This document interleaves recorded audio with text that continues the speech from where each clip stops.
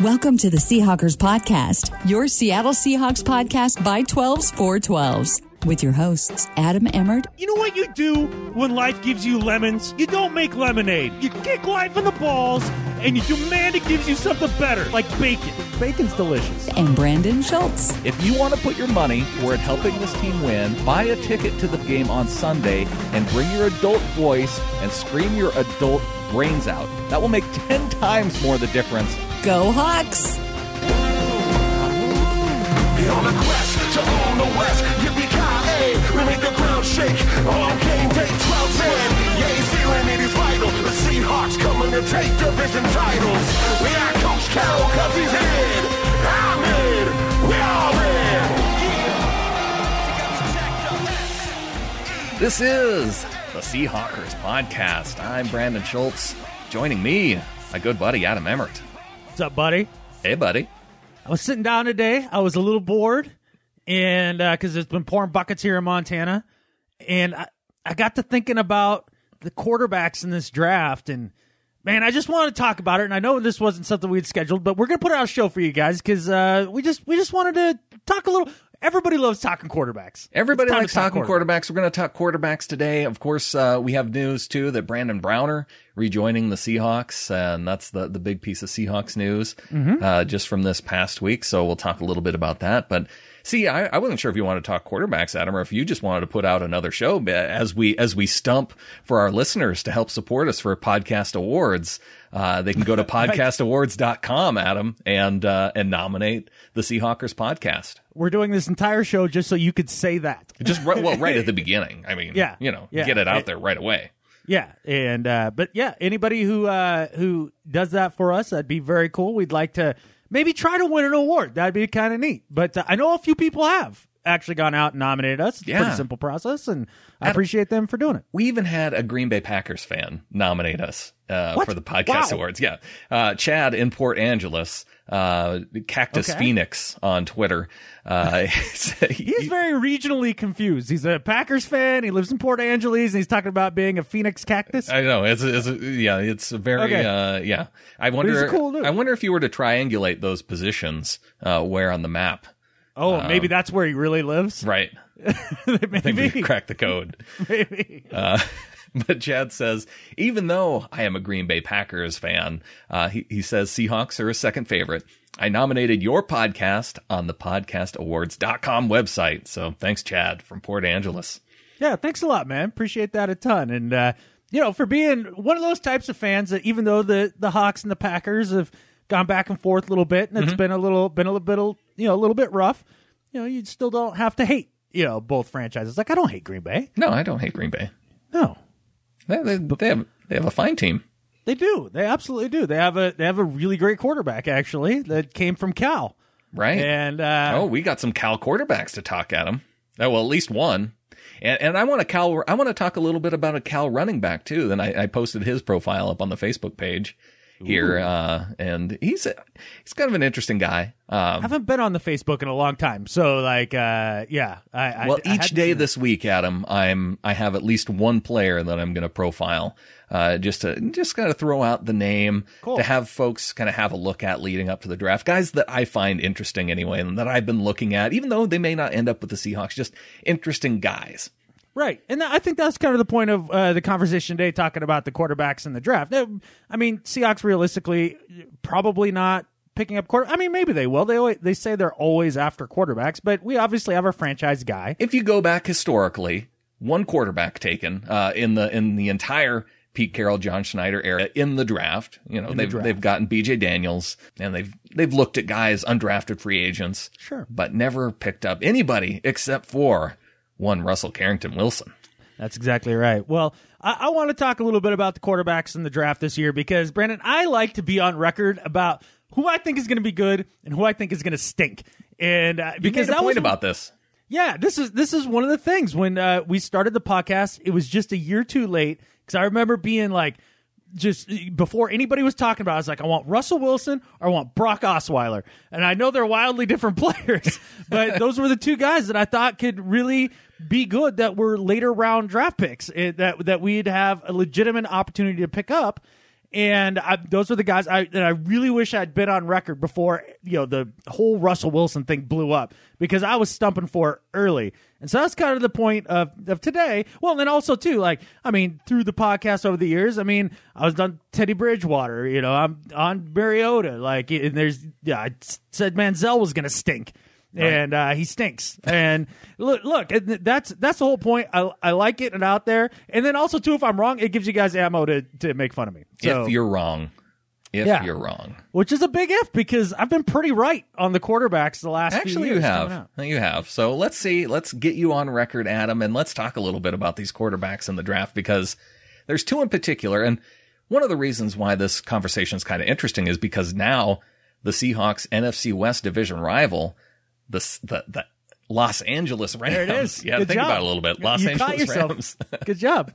They traded up, and they now have the number 1 pick, and they have the top 2 quarterbacks, the consensus top 2, right? Because there's quite a few quarterbacks, coming into this year. It looked like Paxton Lynch was going to be kind of the top guy, but then he was surpassed by Jared Goff and Carson Wentz.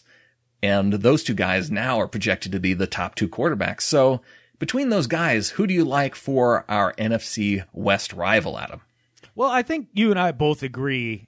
I think there's one guy that's NFL ready in this entire draft. Yeah. That can go in and he could actually start week 1, and he could be at least a serviceable rookie quarterback. And I think it's Jared Goff. Mm-hmm. I really do. And when I look at some of the other, I kind of classify the quarterbacks in 2 ways. One, you can play or you can't play. And I think there's only one guy that can play immediately and be effective, and that's Goff. And that's why I think the Los Angeles Rams will take him. The way that when I'm looking at quarterbacks, it's funny because all the draftniks get so caught up in measurables, right? Oh, yeah. And the most important position on the field is least defined by the measurables, and that's quarterbacks. Well, Tom Brady fell to the 6th round, famously, right? Absolutely. Russell Wilson, everybody passed on him a couple times until the 3rd round because he's so short. Mm-hmm. Or, everybody gets so big on these measurables. Russell had the accuracy, and, he has speed, and accuracy is a big part of it, right? And he's smart. And see, the way, when I'm looking at quarterbacks and I'm evaluating them coming out of college, first thing I look at is for smarts. Mm-hmm. And that's being able to manage a team well when you're out on the field, manage a press well when you're off the field, make good decisions with the ball, make good decisions with your body. You look at how the difference between RG3 and Russell Wilson in getting hurt, making good decisions with your body to protect the team.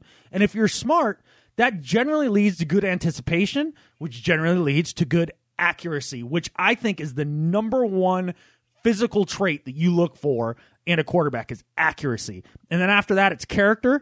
And then lastly, to me, in today's NFL, it's mobility. Mm-hmm. And when I look at Jared Goff, he's obviously got the brains. He makes multiple reads in his offense. He's very accurate. He completed 64% of his balls this last year. And he's also got the size to go along with it, 6'4", 210. Now, people say he's a little too skinny. I don't think that matters. Doesn't seem to get injured a lot. Mm-hmm.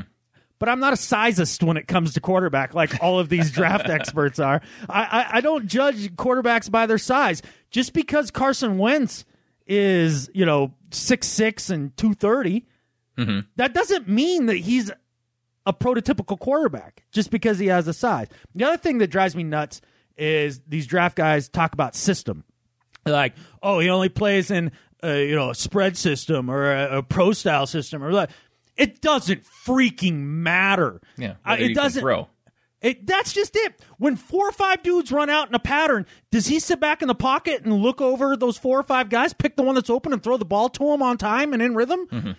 I don't give a crap what system you're in. Yeah, like your numbers may be inflated, all that, but just that is what I look at, and I think Jared Goff checks off all of those things to me.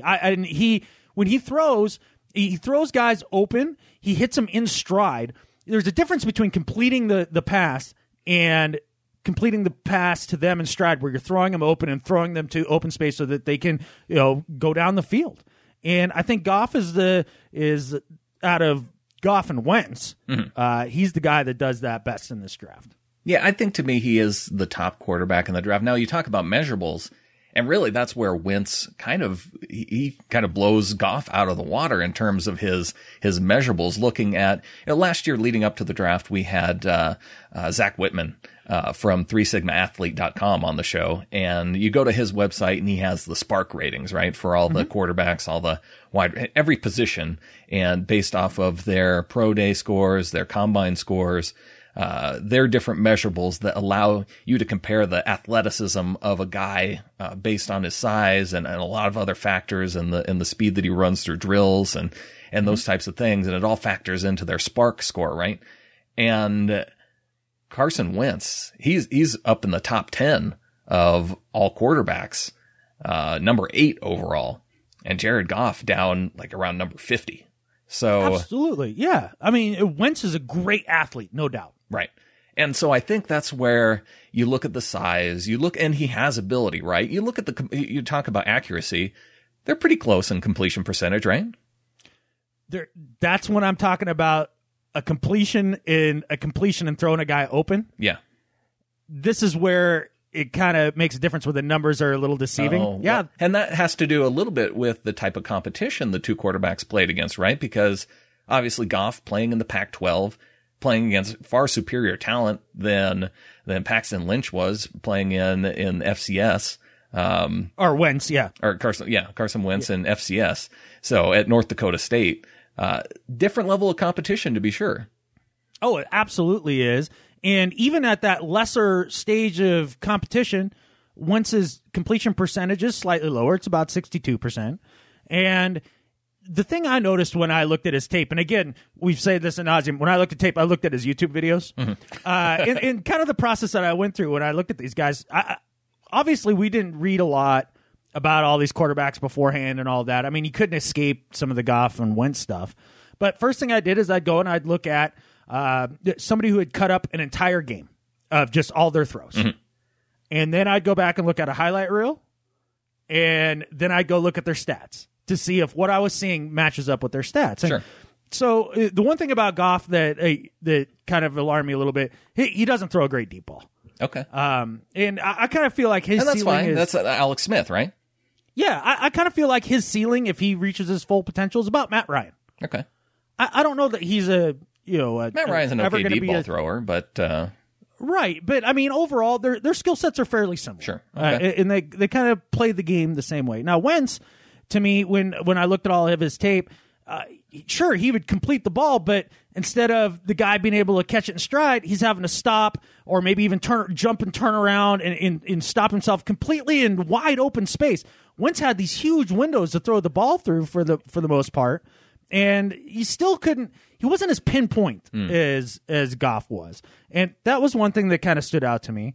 He's got an absolute hose. I mean, of an arm. Don't get me you wrong. Wouldn't be talking about him as the number 2, top 1 or 2 guys if he. He's not my top 2 guys. No, he's number 5 for me. Okay, but yeah,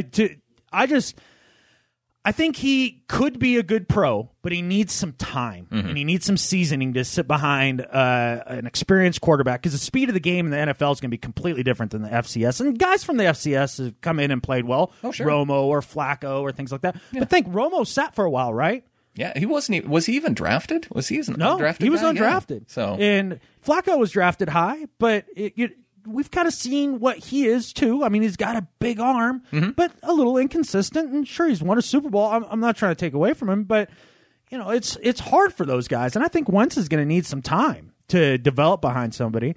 And I think a lot of somebody people like Sam Bradford. Look, man, Bradford's going to be gone. I think he's going to demand his way out of there. Yeah. And so I hope they're comfortable starting Chase Daniel if they're going to draft Wentz. Yeah, that's interesting. Philly found themselves in an interesting situation, didn't they? And we haven't talked about this yet either. This trade, Adam, this was a baffling trade, right, by Philadelphia to just throw all those draft picks to the Browns, and for the Browns to take that offer. That's very un-Browns of them to take a bunch of draft picks and smartly move back, right? I don't know that it's smartly moved. I think this was a lose-lose trade. Really? If you ask me. Because you look at the Eagles, they've already spent a bunch of money on Bradford. Yeah. They spent quite a bit of money on Chase Daniel. Mm-hmm. And now what did they give away? Their first from this year, like a third and a fourth, and then a first next year, and like another third. I mean, they gave up a crap ton of picks to move up just a few slots. What was it, from 11th? I think to from 8th. 8th, okay. So from 8th that's the to, thing about the Browns. They don't move down that far. I think they can still get a pretty talented player at number 8. They can get a talented player, but anybody, some of the quote-unquote top guys, I mean, they're going to be gone on the first 2 picks, right? So they're not going to be getting one of those guys. So you're rolling with RG3 now and hoping maybe that you hit on a quarterback later on in the draft, which is possible. But really for the Browns, what you just did the Rams trade from a few years ago for RG3. You are now the Rams. You're going to be 8-8 for the next 5 years, and that's purgatory. That's the worst place to be. That'll win you the NFC East, Adam. Win you the NFC East, and it'll win you the 21st pick in the draft every single year. Sure. I mean, you're never going to get to that franchise guy when there's a good crop of quarterbacks that comes out. I think this crop is relatively weak overall. Mm-hmm. But so I think it's kind of a lose for the Browns in that sense. And then I also feel like it's a loss for Philly because the guy they're gunning for is obviously going to be Wentz. And look, when I looked at the way that he plays, his decision-making alarms me. He throws into some really bad double coverage, especially down the middle of the field, a lot. I mean, it's something he does with consistency. He threw 14 picks last year. Yeah. 14. And he barely played. He broke his wrist. The team still made it to the national championship game without him.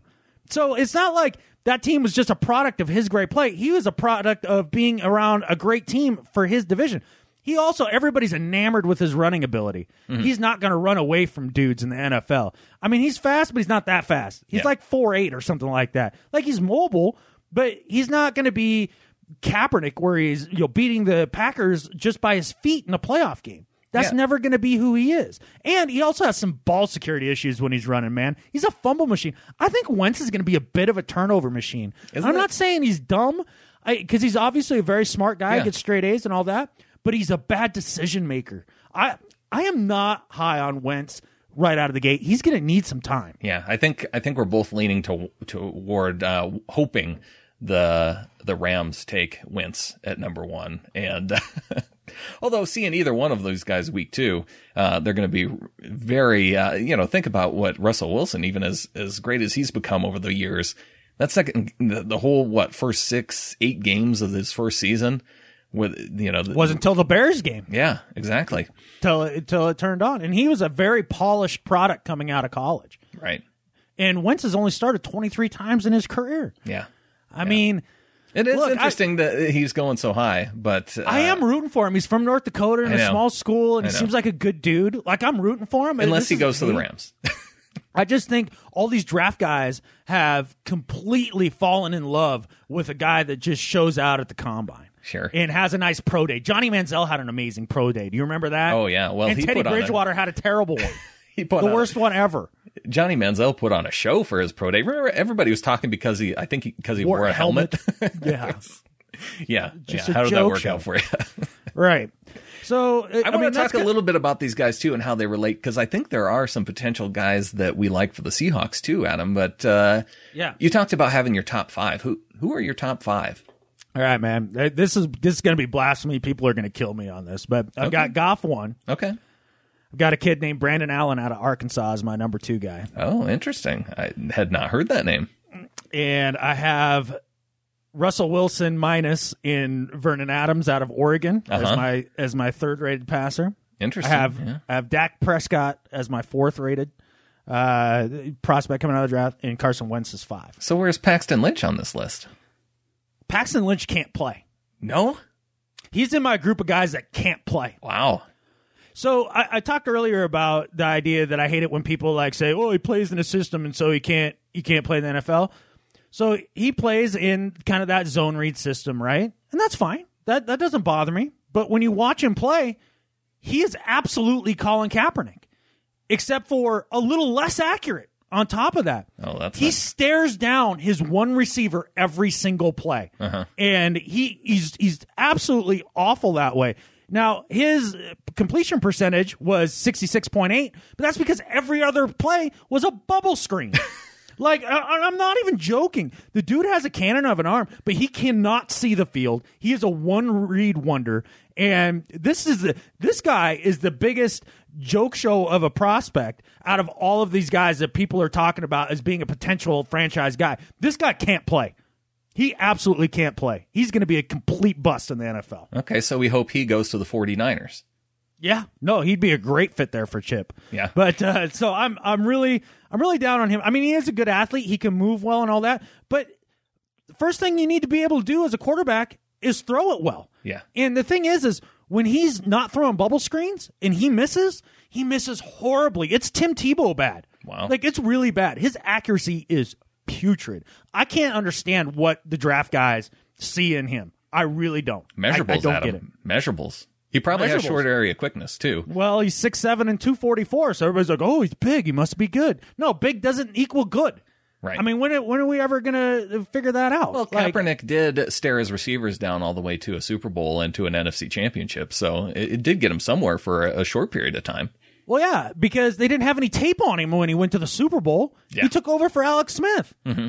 So, look, once the NFL had a little bit of tape on him, look how quickly that went downhill. Paxton Lynch will be a gigantic bust. Another guy who can't play that everybody's talking about as being one of the top guys, Connor Cook from Michigan State. 56% completion percentage. He sprays the ball all over the field. He can't move. And apparently he has terrible leadership. Like, they wouldn't even vote him a team captain. And he has the most wins in Michigan State history. Wow. And they wouldn't even make him a team captain. He stares down receivers. He's wildly inconsistent. And again, another guy who's big and looks like a prototypical quarterback, 6'4", 220. Connor Cook can't play, and he won't play. He's Drew Stanton less. And we all saw the joke show that is Drew Stanton as the Cardinals' backup quarterback. Oh, yeah. Yes, we did. Can't play. Can't play. Other guy, the last guy that I think flat out can't play that's being talked about as a big-time prospect, Christian Hackenberg. Okay. Can't play. Yeah, Penn State. They talk about inaccurate. 53%. This is in college. Yeah. 53%. Yeah. That's putrid. But 6'4", And they're like, 225, though, Adam. oh, and he plays in a pro-style offense. Yeah. Well, he plays like catfish in a pro-style offense. That's not going to work. He doesn't move in the pocket well. He's wildly inconsistent. He's never in his career, even when he was under Bill O'Brien, when everybody was singing his praises, never completed above 59% of his passes. Well, it's interesting that you bring all this up, Adam, because I've often said this. We talked about wide receivers in the past, too, and a lot of people look for wide receiver size. And because you want a guy like Randy Moss or a guy like Calvin Johnson, you want that prototypical size. Mm-hmm. But the one really important thing in a wide receiver is that they can catch the ball, right? Chris Matthews is one big example. You know, he had the great Super Bowl, but if you can't get open and catch the ball, what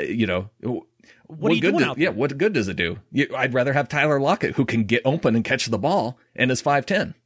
This is why I can't understand why people are so wrong about quarterbacks when they just look. Mm-hmm. Can they play or can't they play? I mean, it's I tell you what, when I put on Cook and Lynch and Hackenberg, it took me all of 2 minutes, and I watched quite a bit of their stuff, but it took me 2 minutes, and I was like, and this is before I looked at the stats. I was like, God, these guys can't hit the broadside of a barn. And then you look up their completion percentage, and you're like, oh, I guess they really can't. I guess they really can't.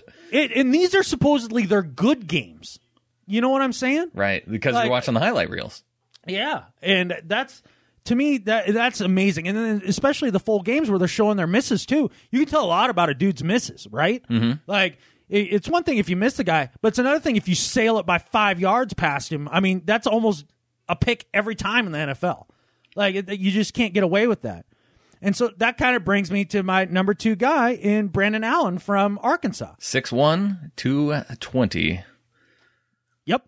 Guess who else? Well, he's 6'1.5" or 6'2". People have been, the measurements are always a little different, It right? looks like he's on the low end of 6'1", but yeah. How tall is Aaron Rodgers?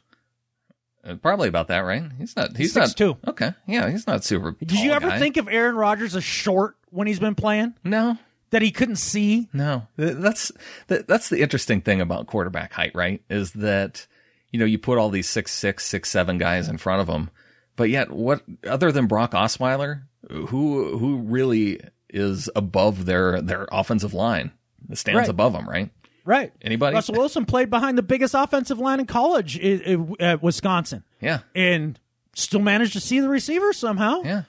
Now, look, Derek Carr, 6'2", 214. Yeah, he's not. Did anybody say he was too small to play? Is he pretty good? He's pretty good. I think he is. Turned out to be pretty good. So Brandon Allen, 6'2", 210. He's right in that same thing. Big knock on him is quote-unquote small hands. This is one of the dumbest freaking things. Under 9-inch hands. Oh, yeah. He's 8 7/8. Oh, my. That 1/8 difference between his pinky and his thumb means he can't throw the ball. Unless you turn on his game tape and you look at it and you say, oh, look, he throws the ball. Not only does he throw the ball, but he throws it with anticipation. He throws it with zip. He plays in a pro-style system. He's kind of sneaky fast. He's incredibly mobile. He's got great pocket presence. He'll take a shot in the chest in the pocket and deliver the ball. And he's a four-year starter. Yeah. And he's steadily gotten better every single year. Completed about 66% of his passes this year. This guy, he throws with such great anticipation. That is one thing that I saw. I really think that his ceiling is a lot like Rich Gannon. He looks a lot like Rich Gannon when he plays. And I just think, for a guy that's projected to go in the 4th to 6th round, or maybe even undrafted, that's a guy you could pick up. If you're the Denver Broncos and you're in quarterback hell like you are right now, this guy would fit so well in that system. He's smart. He's accurate. He's a gamer. I really like. He's the second most NFL ready thrower I saw out of the guys that I looked at. But small hands, as it turns out. And you know what? At 1/8 of an inch, Jared Goff has 9-inch hands, and he's going to be the number 1 pick probably. Right. So it's an 1/8 of an inch. Derek Carr has 9-inch and 1/8 hands. Yeah. So that's what? That's a 1/4 of an inch difference between Brandon Allen and Derek Carr. Does Derek Carr have a problem throwing the football? No. Does Teddy Bridgewater have a problem throwing the football? No. He just wears the glove. Well, Mariucci said it best, right? It's not the hand size that's a huge difference. It's hand strength that's the issue, right? If you have strong hands, it doesn't matter if the size is on the small end. Yeah, no, and I agree with that. Now, I measured my hand today just to kind of check. Oh. And it's the exact same as Brandon Allen. Uh-huh. And look, Jared has bigger palms than I do, and when we're throwing the football, it's definitely slightly easier for him to throw the ball with big hands. I no doubt about it. But it's just like being a little shorter. If you find a way around that, if you've learned to adapt to it, you've lived your whole life with an 8 7/8 inch hand, then you're going to throw the ball fine. And he really does. I think he's going to be a guy that can be a mid-tier starter in this league for a number of years. I like Brandon Allen a lot. Do you like him as a Seahawks quarterback? He won't be there for us. No? You said potentially late rounds, though. Yeah, because the guy that we're going to get is an undrafted free agent. Okay. Who's going to be our next backup quarterback is Vernon Adams out of Oregon. You know, it's interesting that you talk about Vernon Adams, Adam, because... And he's number 3 on my list, by the way. Number 3 on your list, conveniently. And also... Where's the number 3? But also a very similar story in terms of... Now, here's the interesting thing about Vernon Adams, and... Did you know that he went to Eastern Washington, Adam? That he was an Eagle before going to Oregon, and that's what surprises me, that you would actually have him on your list as a former Eastern Washington Eagle. Well, he did see the light and leave.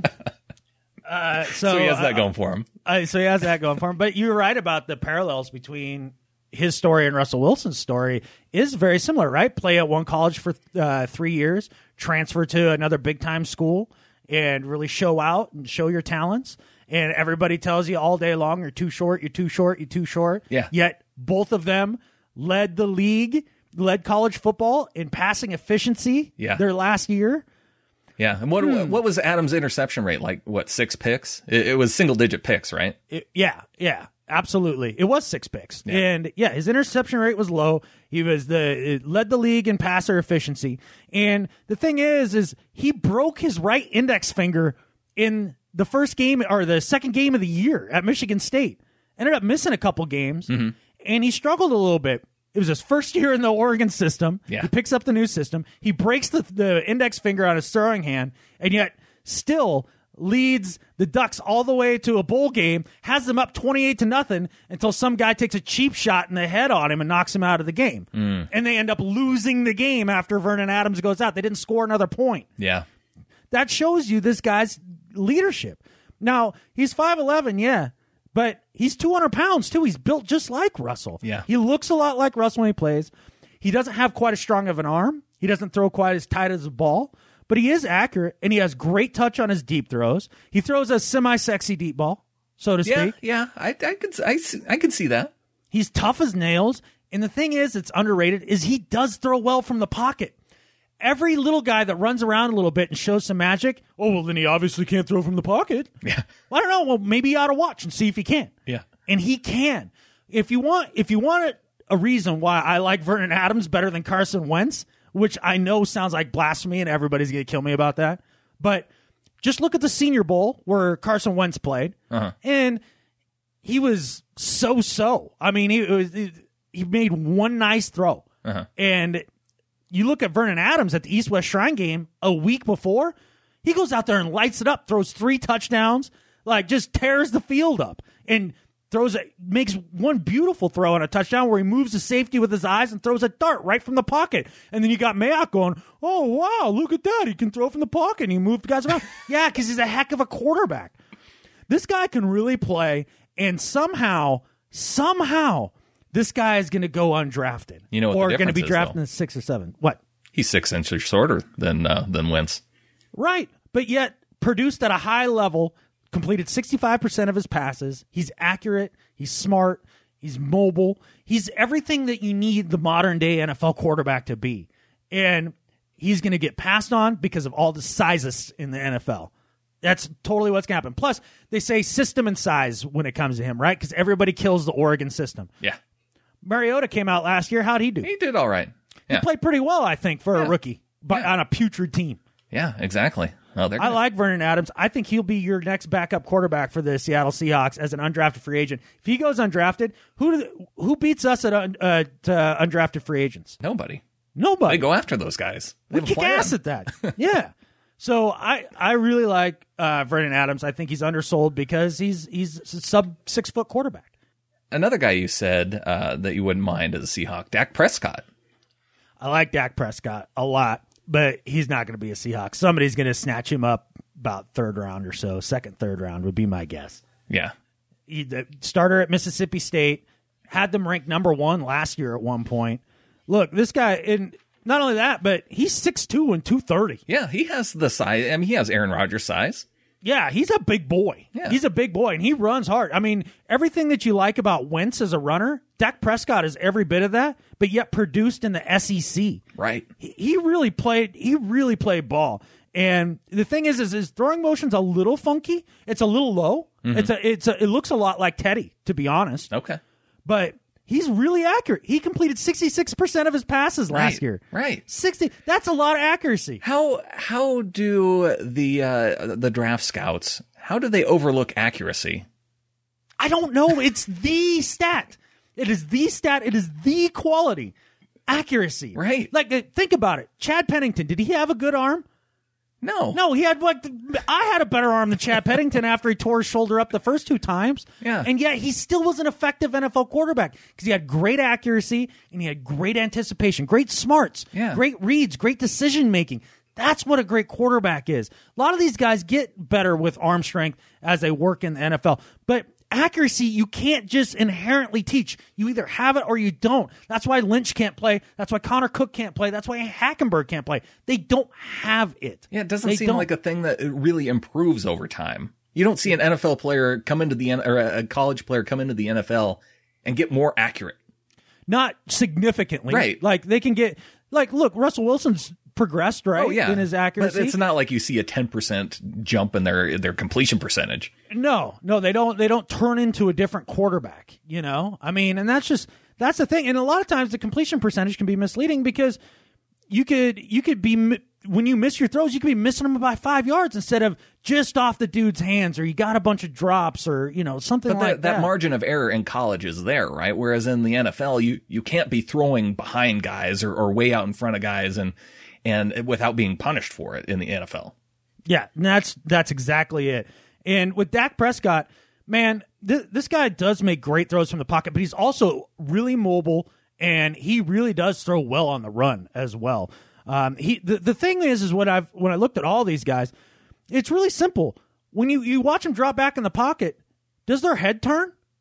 Does it go from one side of the field to the other? Watch the face mask. Right. They're making reads. Are they making reads or are they not making reads? Mm-hmm. And a lot of these guys don't. And you don't always have to go all the way through your list. If first dude's wide open, you throw him the ball. Right. But Dak Prescott goes through his reads. He's a smart player. And on top of that, he's a super high character dude. Mm-hmm. But people can't talk more highly about this guy. He's got the size. He's got the strength. He's got the arm talent. This guy will be able to play. It's going to take him a year or two to acclimate, but he will totally be able to play. Man, he'd be a great pickup for a lot of teams that are looking for maybe a not top pick quarterback. He can really develop. The thing that got me excited about Dak Prescott was watching the highlights in his game against Missouri.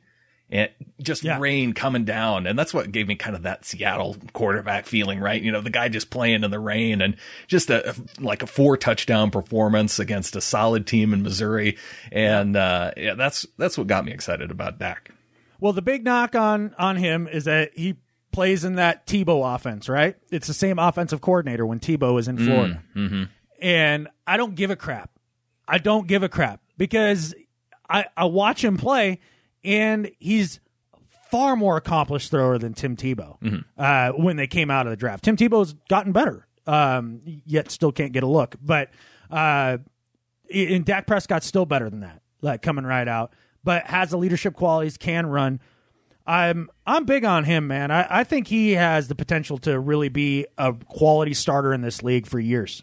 If he gets the right, and that's with every one of these guys, if they find the right situation. There's been a lot of good quarterbacks that have gone to catfish situations. Yeah. And have just gone to die. Right. So, no, it's important. I mean, Aaron Rodgers, that was one of the best things for him, right? Being able to sit behind Brett Favre for a couple of years. Had he come out right away and maybe got a little bit frustrated, you look at what Derek Carr went through, right? Mm-hmm.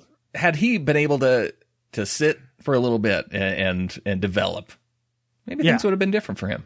Look, I hope the NFL starts to think about this differently, because right now you draft a guy and he's thrown into the fire right away. Did I say Derek Carr? David Carr? David Carr. David Carr was the first one. Yeah, was for the Texans. Man, and he just took a beating. Yeah. He took a beating, and he got David Carr disease. Right. I mean, he really did. They named the disease after him. It was like Lou Gehrig disease. He was patient zero. Yeah. And it happened right there. And he's a guy that I think could have been every bit as prolific as his brother has been so far, if in a good situation. Had he gone to a good situation, right. And this is what I'm saying, too. Like, when I talked about Carson Wentz earlier, I'm not saying that he's going to be a bust. I think Carson Wentz can play. Mm-hmm. He's going to need some time. He's just going to need a fair amount of time. And if he goes to Philly, what is it, week 5 before the chants start? I mean, how long until they're begging for him to be playing? Yeah, that's going to be not going to be good for his deal. And then who's he going to learn from? Bradford? Yeah. That's the last guy I want him learning from. Right. Bradford's not good. Yeah. So, I don't know. That was a little bit about some of the guys. And my one wild card guy. Okay. That I have absolutely no idea. You have no idea? Awesome. He could be crap. I have no idea. You have no clue. Okay. I have no clue. But you're interested. You're intrigued by this player. I'm interested, man. I'm going to be watching this guy. Cardale Jones. Okay. From Ohio State. Oh, right. Yeah. Came in last year, late in the season, leads him to the title, right? Yeah. Has moxie, made big throws and all that, and then couldn't hold on to his job this year. Urban Meyer's kind of like subverting him, like in the media. Uh-huh. Like, I just don't know. I don't know what this guy's going to be, but he's a big, huge dude. He looks like Steve McNair out there playing, man. Uh-huh. And I have no idea. I have no idea what's going to happen with him. He's intriguing. He's just a crapshoot. Yeah, no, it's an interesting story for sure with Ohio State, and deciding to come into the draft after losing his job. Yeah. I don't even know. But well, there's one guy that I'm really interested in, Adam, and I've been looking at running backs because, well, The running back situation in Seattle. Well, we've talked about how Pete Carroll values the run game, right? It's critical to what the Seahawks do, having a solid run game. Right. And with Marshawn Lynch departing, we clearly have Thomas Rawls in the guy who we want to be the starter. He showed last year that he can be that starting caliber running back. Coming off of an injury, I think there's some concerns because you don't know about a player's durability after if there are going to be lingering issues with a player that gets injured in his first season, right? He could come back and he may not ever have another injury, right? But those concerns are there. So that's where that idea comes from of should the Seahawks take a running back? And people have talked about how, Derrick Henry as early as the first round could go to the Seahawks. Well, I don't think they'll go running back that early, but there are a few guys. And, we talked to Rob Staten about how he liked the running back out of San Jose State, Tyler Ervin. Mm-hmm. There's another guy and comes from Cal, like Marshawn Lynch. Okay. Daniel Lasco. Is his name. Oh, and, talking about measurables, this guy, going back to Zach Whitman's 3sigmaathlete.com, number 4 out of running backs. Oh. So 6 foot, 209, kind of a pretty good size for a running back, right? And can run a 4.40. Yeah. It's hard to say with him. I don't know a lot about him, but the idea of the Seahawks drafting a running back, to me, it makes zero sense. It makes absolutely no sense whatsoever. At all in the draft, though? No, it doesn't make any sense to me. Where did Thomas Rawls come from? Oh, he was undrafted from... yeah. Right. How many of these guys come from undrafted or really late round guys? I mean, you can get a running back anywhere. And we have Thomas Rawls. And look, that injury he had last year was pretty freaky. That was he got a really big dude up the middle fell on top of him in a weird way. Yeah. I mean, how often do you see guys go down like that? Like that was odd. He doesn't have an injury history in college. I don't worry about him in that way. And just like Rawls proved this last year that he could be the bell cow, right? I think Christine Michael, when he came back, showed that he's a legit backup running back. Sure. I think he played well enough to be a legit backup running back. I think you can find another back just willy-nilly anywhere. I mean, not poo-pooing your guy. I just,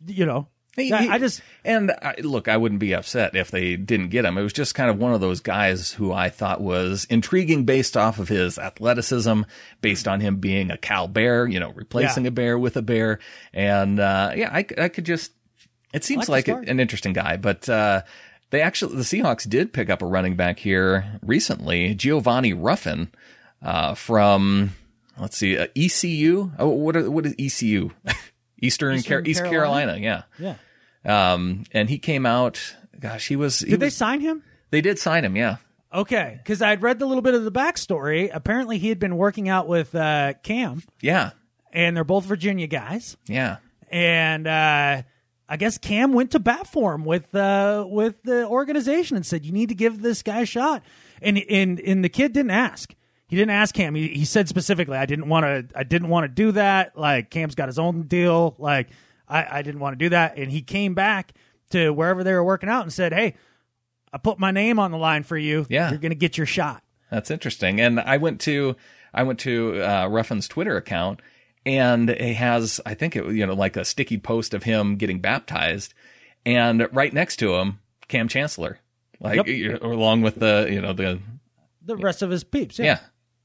So that's cool. That was interesting to me.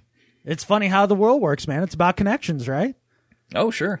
So yeah, he may be a player right there. That might be your third back right there. Looking at his tape, though, it's really hard to judge because it's like him just kind of walking into the end zone because like he has all his blockers lined up. So it's hard to tell if, he's just like a bruiser that runs over people because all the highlights that I saw are just him running through wide open holes into the end zone. So it looks good doing that then. You're right. That's good.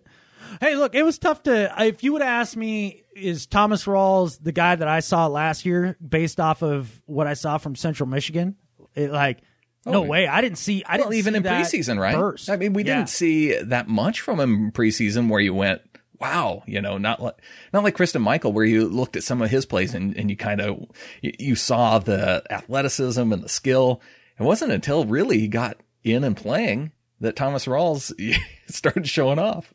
Yeah. No, that's true. I think you also, Brandon, have identified maybe one of the Seahawks' next offensive linemen. Only he doesn't play offensive line right now. Because we do have look at Gary Gilliam. He's converted from what? From tight end.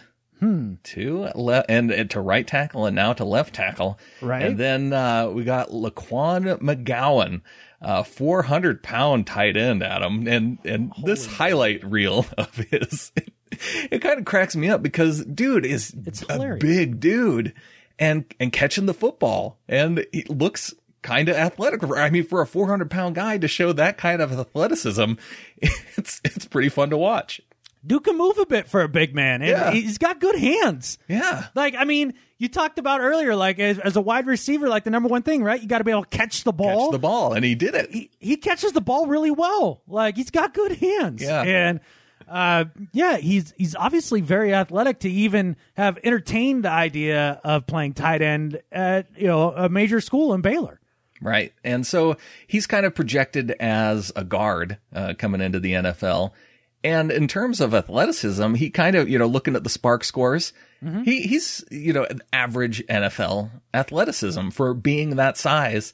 And that's what it kind of seems like a project guard, right? Like, just how the Seahawks went out and got the James Carpenter, the big dude that's a bruiser that can play left guard, that, that big bruising dude. And they've never really looked for athleticism at that left guard position. No, but one thing that they've always looked for, right, is unique skill sets, correct? Yeah. Like, how many times have we heard that? A 400-pound guy that can move like that. 6'6", 400 pounds. Is that a unique skill set? Is that something that you don't see anywhere else? Yeah. That feels like a Seahawky kind of guy, doesn't it? Don't you see Tom Cable kind of being like, this could be interesting. I don't have to convert this guy from D-line. Yeah, I can just convert him from the end of the line. Right. And just bring him in. Yeah. Right. Although, how was he as a blocking tight end? That's what I want to know. Well, looking at his tape, he got in front of guys. I mean, and that's about all you have to do when you're that size, right? Exactly. I don't know. It's kind of a fun pick to think about. It is interesting. But, I mean, that's why the draft is fun, right? Like, you learn about some of these guys that you would never ever hear about. No, and it just kind of, it puts them on your radar. And I know I'll look just to see where these guys go. Another guy that I'm looking at, and because he showed up at the top of the Spark ratings at 3 Sigma Athlete, Moritz Boehringer, a German wide receiver. And this dude, talk about having the size and the speed, 6'4", 227, and runs a 4.4. It is a 4.4 40, right? Yeah. 4.4. I watched an interview with him today. Interesting guy. They showed a few of his highlights, and he played in the German league over there, right? Yeah. And it looks like a bunch of dudes like you and me out there, and he looks like he's just gronking it out there. Yeah. Like, I mean, he does. He just looks like Gronk out there, and I think it's hilarious. But the thing is that's what you look for as a guy that can, because see, when I first heard about his measurables, right, and being a speed guy and a size guy, I was thinking, well, he played in Germany, he probably can't even catch. But looking at his tape, the dude can catch. And he runs all the routes. Right. Now, he needs to work on them, but he can run all the routes. Yeah. So that's the hard thing to project. Where in the draft is this guy going to go? I don't know, man, because this is the guy that in his hometown, they had a team, and he showed up to start because he saw an Adrian Peterson highlight video that came up like as a recommended video on YouTube. Uh-huh. And he's like, wow, this is cool sport. And I like the way that guy plays. I'm going to check this out. So he goes down to the local team, right, to join up. They had 7 guys. 7. Yeah. So they just practiced for like a couple months, and then they went to the town like 25 miles next door and caught on with the team over there. And here he is now wowing scouts in his pro day. And, he's kind of a quirky guy, but I'm rooting for him. It'd be cool. Yeah. And I don't understand why a guy like this actually has to go through the draft process. Because he hasn't played professionally? Is that, it's just like the NBA. I mean, they pick European players all the time, right? Sure. And they've even played professionally at that point. Okay. So, yeah, it's not. Basically, the draft is out of all the people available in the world, this is the guy that I want. in the third round with the 22nd pick or whatever it is. Mm-hmm.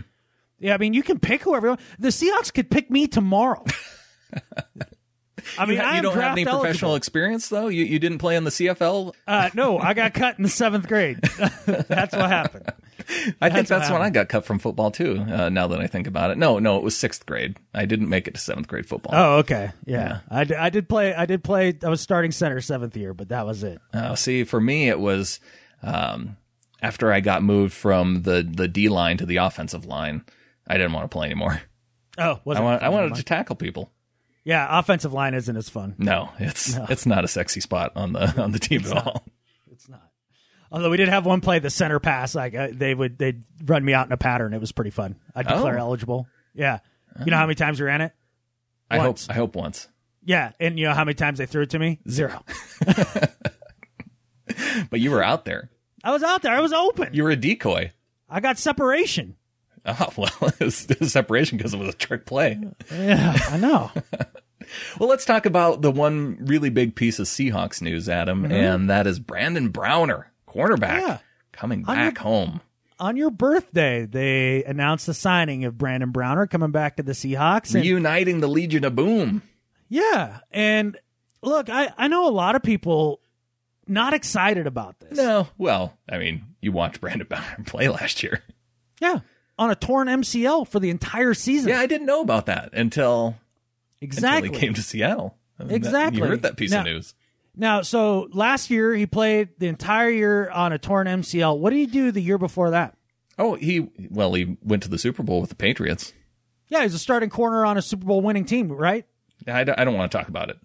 Well, no, but them's the facts, right? It is a fact that I don't want to discuss. And he was injured the all year before. So he's somewhere in between those two players at this point, right? I think if he was fully healthy, he's a lot closer to being a starting corner for a Super Bowl caliber team than the guy who was a penalty machine. And he's always been a penalty machine to a degree because of his style of play. But I'm not saying that he's going to start, but he's not the guy that everybody thinks he was from the Saints. That's not who he is. He was injured. Yeah. He couldn't run, and he could barely run the start.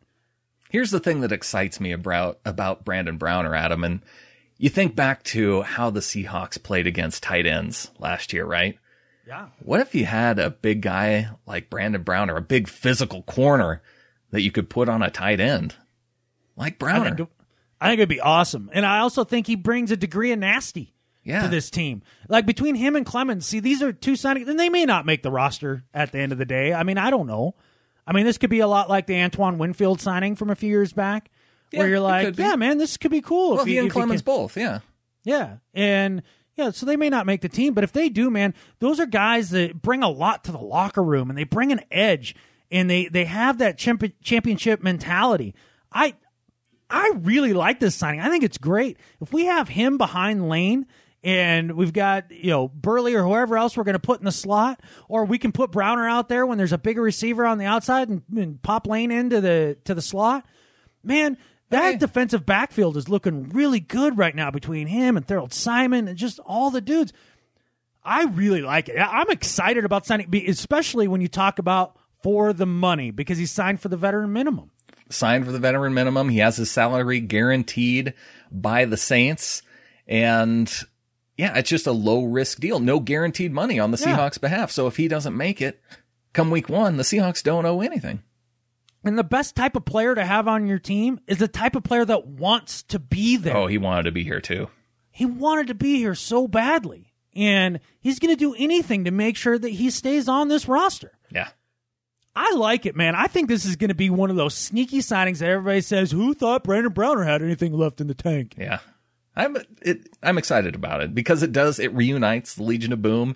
Mm-hmm. You have Jeremy Lane. I think he's going to be the guy on the outside. A lot of people talking about whether or not Lane will move inside. No, I think Lane's going to be your outside guy. I like Browner as the guy who can, line up against a big guy kind of on the inside, maybe on a tight end. Mm-hmm. It seems right to me. Yeah, he could absolutely do that. I think he'd be great in that role. And getting these enforcer type guys back from the 2013 season, Chris Clemens, Brandon Browner, those are your guys that are like that have the attitude and that edge, man, the boom. Yeah. Yeah. This defense is going to be scary good next year, man. I hope so. Especially after they draft a stud defensive lineman or two in this draft and Right. move Frank Clark now to linebacker. You know, they had him on the depth chart as a linebacker when the first depth chart came out. And apparently there was some confusion there because they moved him back to defensive end. Oh, so he's going to do both. I think he's going to do both. Yeah, that's what that means. Right. Yeah. But he's cut down on the weight, and he's going to be able to play a little bit of that Bruce Irvin role, no doubt about it. Sure. And, man, he really came on last year towards the end of things. I think he's going to be a special player. Man, with him and Averill and Bennett, and, man, if they get like Vernon Butler in the draft or just somebody on the inside like that, and paired up with Jordan Hill and just this defense is going to be awesome. So it's going to be a good year. So with just a few days leading up to the draft, where are you leaning? Are you thinking offensive line or defensive line in round one? Man, I saw a little bit of Spriggs in the Senior Bowl. Yeah. Dude, he locked up his dude every time. Yeah. I want Spriggs so bad. I do. I want Jason Spriggs so bad at the end of the first round. There's so many good D linemen, so many good ones, that there's going to be a lot of great ones in the second, third round. And whereas it seems like there's a drop off for linemen kind of toward the start of the second round, right? Yeah, for offensive linemen? Right. Yeah. For guys that could potentially be starters right away. Day one starters, and effective. And I want Spriggs in the first round, man. I want a couple defensive players in the next couple rounds, and then just do what you do, Schneider. After that, I don't care. Yeah, get all those stud future guys in the fourth, fifth, sixth round. Yeah, but the big thing is the rumor I heard the other day is that they've been fielding a lot of calls for teams wanting to trade into the first round, another first round pick. So it's like, but the thing is, with writing's on the wall, right? Well, let's say Denver wants to trade a few spots to get their guy. That would be all right. That just puts them toward the very end of the first round, or even if the Browns make a trade, right? Because now they have all those picks. Maybe they want to trade back into the first round to get some guy there toward the end.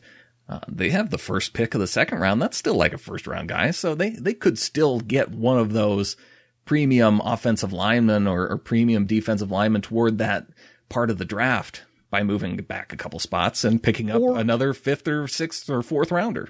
Or in that trade, you get the extra fifth, sixth rounder for this year, and you get a high round pick for the next year. That doesn't do us any good this year. No, it doesn't. But then you have more guys to play with.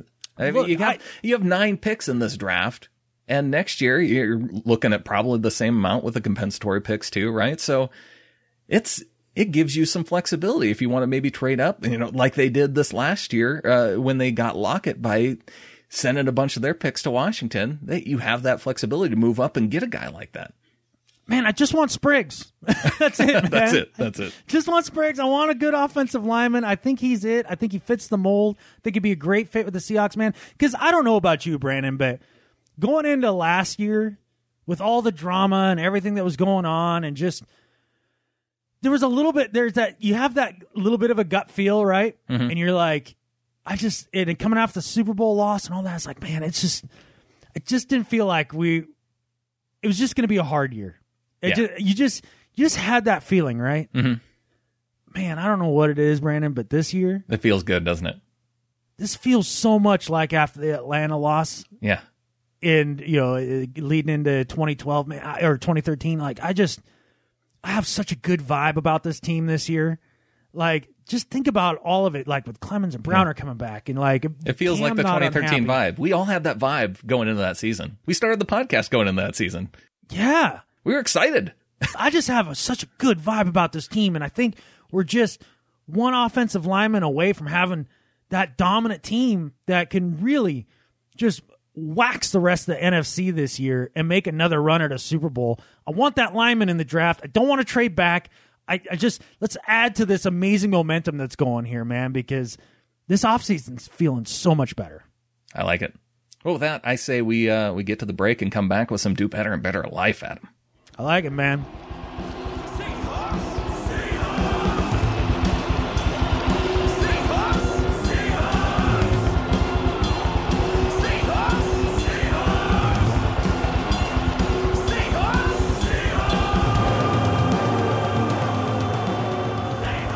Welcome back to the Seahawkers podcast, the official podcast of the official booster club of the Seattle Seahawks. Coming up toward the end of the week, Adam, we're going to be watching draft day together in Missoula at the Montana Seahawkers draft day party. This is exciting. Be fun. Yeah, no, that'll be fun. I think I'll drink or break my no drinking policy for draft day. Oh, then that's a good time to do it. Yeah. So, yeah, I think that'll be good. It'll be fun. I'll be able to see all my quarterback predictions come true or pan the teams for drafting the ones that are stupid. And, yeah, it'll be fun. It's going to be a fun draft. We talked about Vernon Adams and Carson Wentz in the first half of the show, and Adams, he actually has a take on this. He says, draft me before every quarterback except Carson Wentz. Huh. Not too many guys you see quarterbacks say, I'm the best quarterback in the draft. Adams is saying, Wentz first, and then I'll be number 2. Yeah, maybe he just wants all the pressure of the number 1 to be on somebody else, and then he can come in as number 2 and be awesome. There you go. He's sneaky smart. That's a sneaky tactic. Yeah. Hey, yeah. And he looks humble in the process, right? Right. Yeah, look at that guy. So one cool thing, we're now in Google Play Music, Adam. So anybody, if you're a listener of the show, you have a friend who has an Android phone, it's not on the iOS Google Play Music, but if folks that have Android phones, tell them to go to Google Play Music and check out Seahawkers Podcast. You can listen to the show through there now.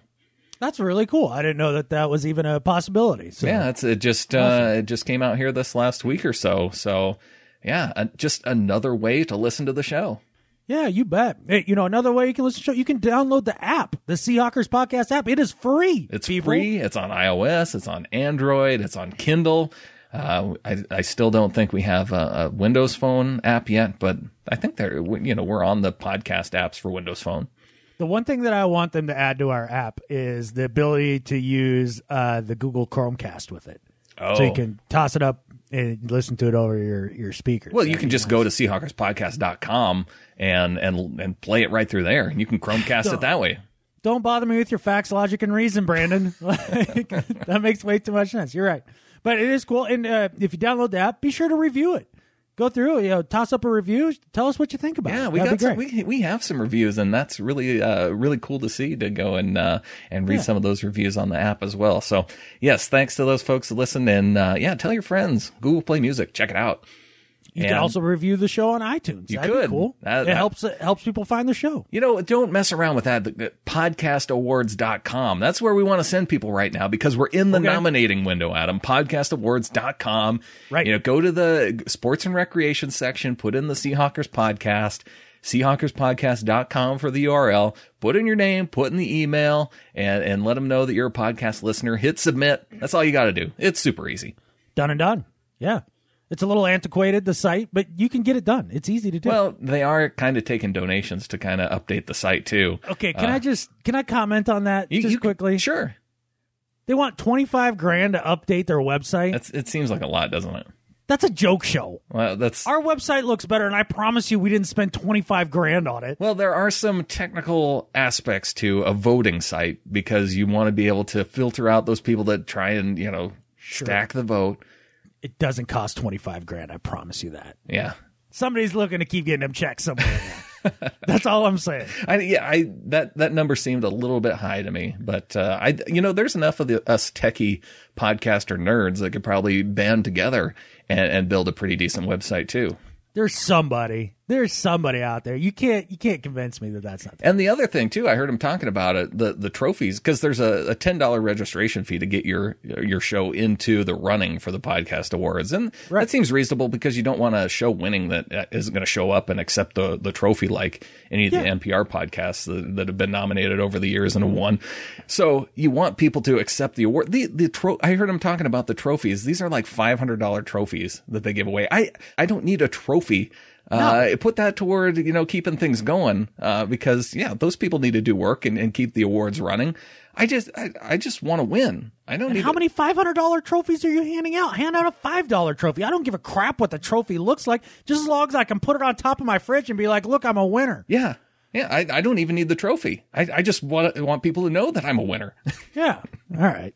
And I want to compete. See, there we go. Exactly. Always compete. Podcastawards.com. Awesome. Okay, so a couple folks that we want to welcome to the flock, Adam, and that's Tom Brooks and Mark Burrell, two guys that are contributing to the show through Patreon at getintheflock.com. So yeah, thanks to Tom and Mark. Very cool. Yeah. And there's a way we can get all these folks stickers, right? We do. Yeah, I have them. I have the stickers and I'm sending them out. I actually have I just started addressing the envelopes. So I'm to that point in the process. That's a good step. That's awesome, man. Hey, it takes me a while, but it just took when did we get on Patreon? Like 6 months ago. And I just now got the stickers. So it's a process. It's a process. I'll get there. Everybody who signed up, you're going to get your sticker. Yeah. Yeah. It just takes us a little time. Yeah. Or I mean you. Because I don't do Catfish! That's okay.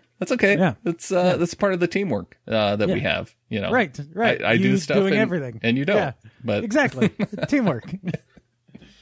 I think we had a couple emails, right? We did have a couple emails. Very quick. Yeah. Well, also I wanted to say congrats to one of our Patreon donors, Ellie Esparza, who she was the winner of. So we had the T-shirts made, the Seahawkers podcast T-shirts. DCH made those up, and we did the T-shirt thing. Well, since we hit our goal of 25 or more shirts, we picked Ellie's name out of the hat, and she got the Richard Sherman action figure that I just sent. She should probably be getting that tomorrow. So I can't wait to see the shirts. You're going to bring them down on Thursday. So. Yes, you will have your shirt. Yeah, DCH had actually messaged me, and I totally forgot to message him back. So no, I haven't gotten it yet, but I will. I am getting my shirt Thursday. All right. Yes, some comments here. This one came in through the Facebook page, Paul Martin. And I had to hold on to this one because we were running a bit too long on the last show. But we had called out about UFO sightings, and Paul had a response. Yes. He said, "Great show again this week. And in response to your request for UFO stories, here is mine. As a kid, I used to look out of my bedroom window at night as I had a good view of the river and the city on the other side. I also used to like watching the airplanes flying up and down the river from the training base nearby. One night, I was looking at an orange light in the sky that was hovering over the city. I thought it was a helicopter at first. After a minute or two, it then went vertically at a speed that was unreal and disappeared.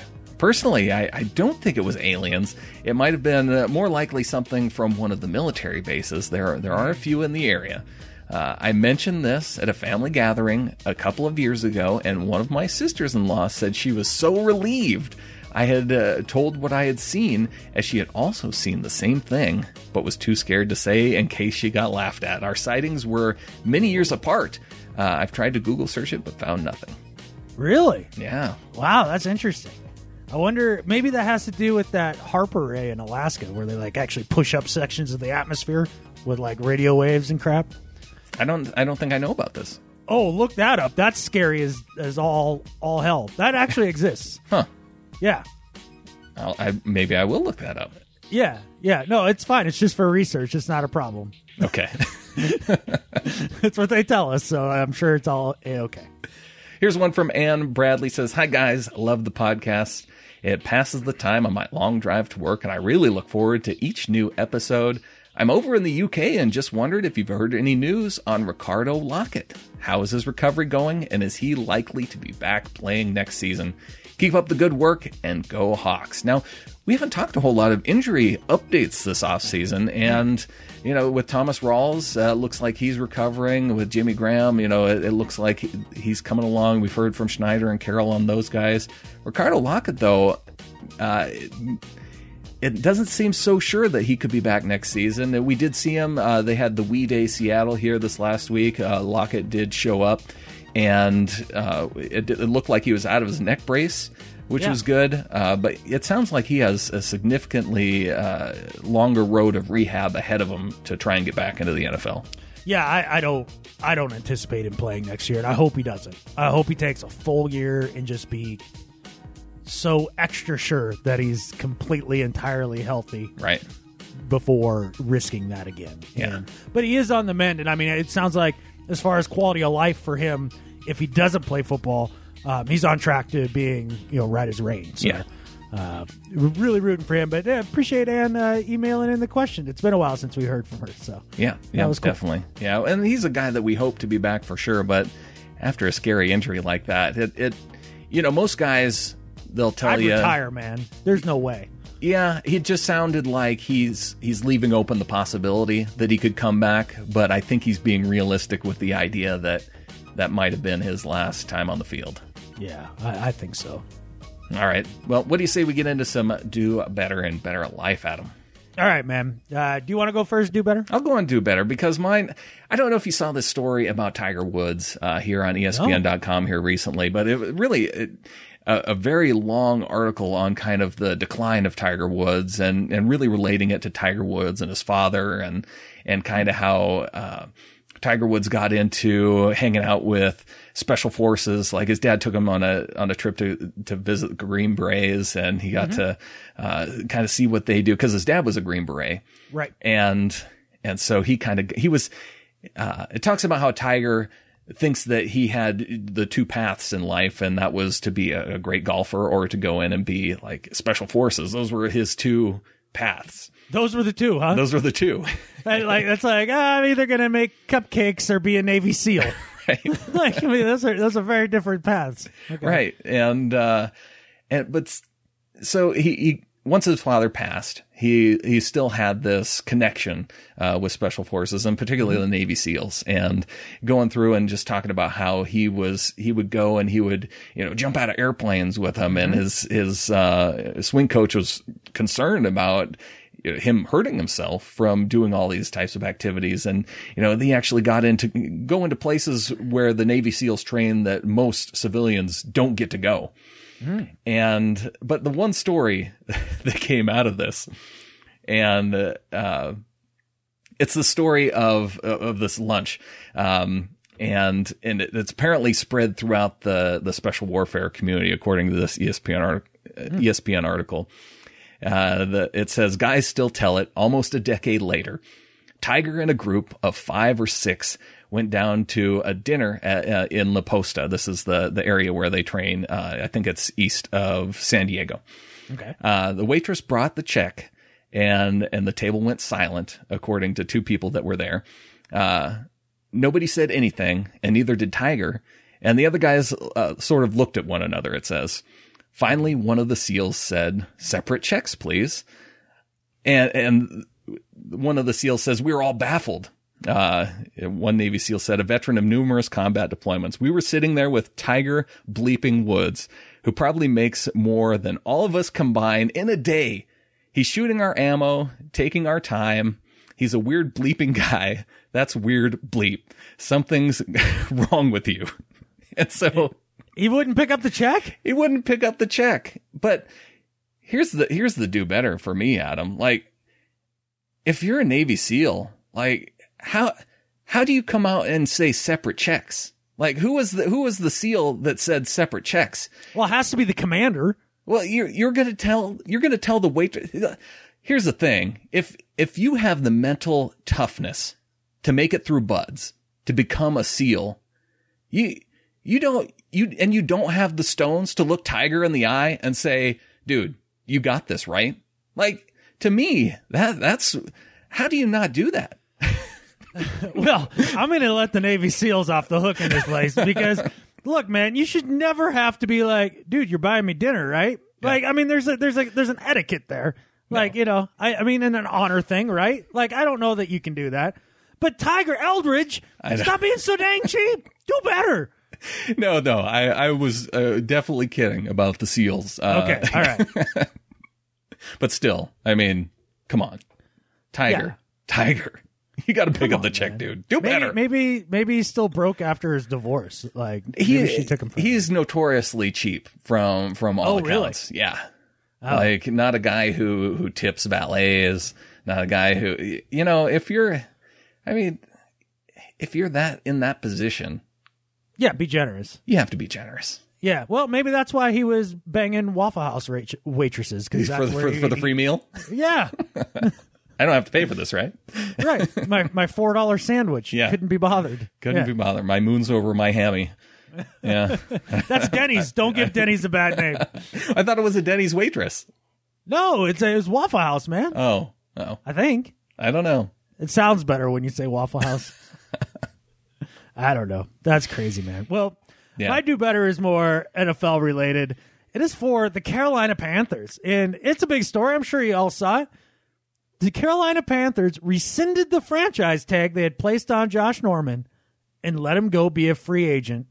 And lo and behold, he signs a big contract with the Washington Redskins. Baffling move to me. Arguably the top corner in the NFL. I'd say he's top 3, right? Sure. Yeah, I think How that's often fair. do you come across that kind of talent who's relatively young? I know he's in his late 20s, but he had limited wear and tear on his body. He didn't really break into the league and make his name till later on in his career. And the Carolina Panthers take a transcendent talent coming off of one of their most historic seasons that they've ever had as a franchise, and they say, meh, can't be bothered. And this isn't a team that's stacked at corner either. This was a team that brought in Charles Peanut Tillman from the Bears to fill out their roster. They brought in Cortland Finnegan. Yeah. I mean, look, if you see Janoris Jenkins get, what was it, $16 million a year, something like that for the Giants? Yeah. Josh Norman's worth at least that. Yeah. And I'm sure he's asking for the biggest contract. Yeah, because that's how it goes. The cap goes up every year. Look, I've never seen an organization take a homegrown top 3 corner in his prime and tell him to beat the streets. Yeah. It makes me wonder if there's something else going on, doesn't it? Doesn't it make you wonder that? I don't know. Is there a suspension coming that potentially? I don't think the Redskins give him a giant contract if that's the case. Yeah, it just seems awfully weird because they say it was for cap reasons, but they're now under like 31 mil under the cap after cutting him. So they had plenty of room to keep him on as a franchise under the franchise tag for 1 year. Why not do that? Yeah. Well, worst case scenario, or why not trade him on that franchise cap number? There's a lot of people that pay that number for him this year as a 1 year deal, and they just trade him. Like, get something in return. Instead, they just washed their hands of it, lost a top tier guy, didn't get anything in return, and now they're remarkably thin in their defensive backfield. It's a horrendous move. This was a giant mistake. Gettleman lost his mind. He got in a catfish measuring contest with Josh Norman and lost. So to the Panthers organization, their GM Gettleman, do better. Yeah, that was strange. Did they have him under the exclusive franchise tag so nobody could deal with him? Because had you put the franchise tag on him that allows other clubs to make an offer or give you, 2 first-round picks? Right, I wonder if other teams would have considered that. Somebody might have. Yeah. Somebody might have. I am baffled. I am absolutely baffled. The other thing I'm baffled at is how the Jaguars didn't pick him up. Yeah, that seemed like a Jaguars move right there. Oh, man, they have all the cap room in the world. Gus Bradley's a defensive guy. You think he wants a lockdown corner? Yes, please. Right. That makes their team a lot better. I wonder if Washington just, made him an offer and said, and that was good for him. I don't know. Maybe he just wants to face Odell Beckham twice a year. Yeah. Oh, yeah. That's going to get real fun, isn't it? Yeah. Well, Washington, they have the old, their GM, the old Seahawks guy, right? Scott McLuhan. Scott McLuhan, yeah. Good job, Scott McLuhan. Right. I mean, yeah. I'm sure Dan Snyder was super excited to spend big money on a free agent. Yeah, he hasn't done that in a while. I'm sure, he hasn't been able to do that for a long time. I'm sure it felt good. He scratched that itch, Speaking of something that kind of scratches the itch, the new Ghostbusters movie. This is my better life. I went and saw Batman versus Superman here recently and saw the trailer for the new Ghostbusters movie. Are you okay after the Batman Superman thing? I've heard it's abysmal. It was okay. I don't care about it's a superhero movie. What else do you expect? I don't know. I mean, I've seen a couple of Batman movies with Christian Bale that were good. Like, they were good movies. Ben Affleck, my favorite Batman in a while. Like, really? So I like the kind of the old. This was the older Batman, like Batman in his 40s type. Had gone through everything. See, he was done with all of the fighting crime, and now to take down Superman was kind of his. He saw this as his kind of legacy as Batman. Oh, so it's an interesting it's a different sort of Batman than I think that we're used to seeing in all the previous movies, and I liked it, and I like Ben Affleck anyway, but you saw Ghostbusters. But the Ghostbusters trailer, it probably got me more excited than the actual the Batman movie. You have Kristen Wiig and Melissa McCarthy and Kate from Saturday Night Live. A lot of Saturday Night Live characters as the new Ghostbusters team. Okay. I think it's going to be pretty funny. And just the fact that 30 years later, they're able to assemble a crew that could potentially rival, talk about an 80s movie, from our childhood. It's an iconic classic. Yeah. It means something to us. And now it's kind of like Star Wars. You come around and you're able to start showing your kids like the movies that you enjoyed as a kid. And so you have Star Wars, the early Star Wars movies, and now to have episode 7 to be one, I could take my kids to and kind of, enjoy together. Mm-hmm. I feel like that's what this is going to be with Ghostbusters. So I'm excited. And for the fact of assembling it again and putting together a movie that really has me excited. Better at life than Skip Bayless. I'm on board with you on everything except for Melissa McCarthy. That woman annoys the crap out of me. Oh, I can't stand her. Oh, did you ever see? It's because she plays such a caricature. I don't like it. I don't know if it's. She always just kind of plays a raunchy type character. I don't know. It's funny to me. Like, yeah, a lot of people like it. She just annoys the crap. The movie she did with Sandra Bullock. Where there were the two cops, like Sandra Bullock was FBI. Oh God! Oh, that was so bad. I laughed my butt off in that movie, Adam. Oh God! Oh, that woman stinks. I like Sandra Bullock too. Well, everybody likes Sandra Bullock. Yeah, she's like the new Meg Ryan. Like everybody loved Meg Ryan. Well, she's always been. 100%. I watch any Sandra Bullock movie. Yeah, absolutely. I need to go back and watch The Net. Remember that movie? Wow. There's the Wayback Machine right there. I did enjoy that. All right, man. Well, my Better at Life is a little short and sweet. It's for a man who had his birthday just 2 days ago. He turned 30. Yes. But, within that time is out doing some good, too. This is for Marshawn Beast Mode Lynch. And I saw a picture. I don't know why, and I don't know exactly where or how long he was there. He's just helping building some houses in Haiti. Yeah. Just goes to Haiti and helps people build houses. That's what Beast Mode's doing in retirement. That's awesome, man.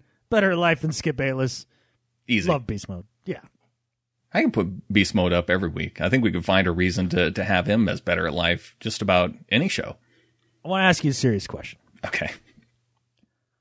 What are the odds that Beast unretires and plays this year? For Seattle? Yeah. Can we make it happen? Oh, I'm sure we could. But what do you think? Do you think it's in the back of his mind? Do you think that he gets through, like, because every player talks about that, right? Where like training camp starts and they kind of get the itch, and like things start happening. Do you think that happens for him? Do you think we could be seeing another year of Marshawn? Well, I guess the thing that makes me kind of curious is you see guys coming back on the defensive side, right? Mm-hmm. And you see Browner coming back. You see Chris Clemens come back. It's like getting the guys back from the Super Bowl season. Yep. But like, you're telling me Marshawn's not going to be there for, that's like getting, some iconic band, like say the Rolling Stones break up and they get the band back together, but they don't have, like Keith. Yeah. Like one of the main dudes. Yeah. Like, what? It doesn't seem like, is the band really back together? I just want it to happen. I thought maybe if I put it out there, it might just come true. Uh-huh. Like, that's all.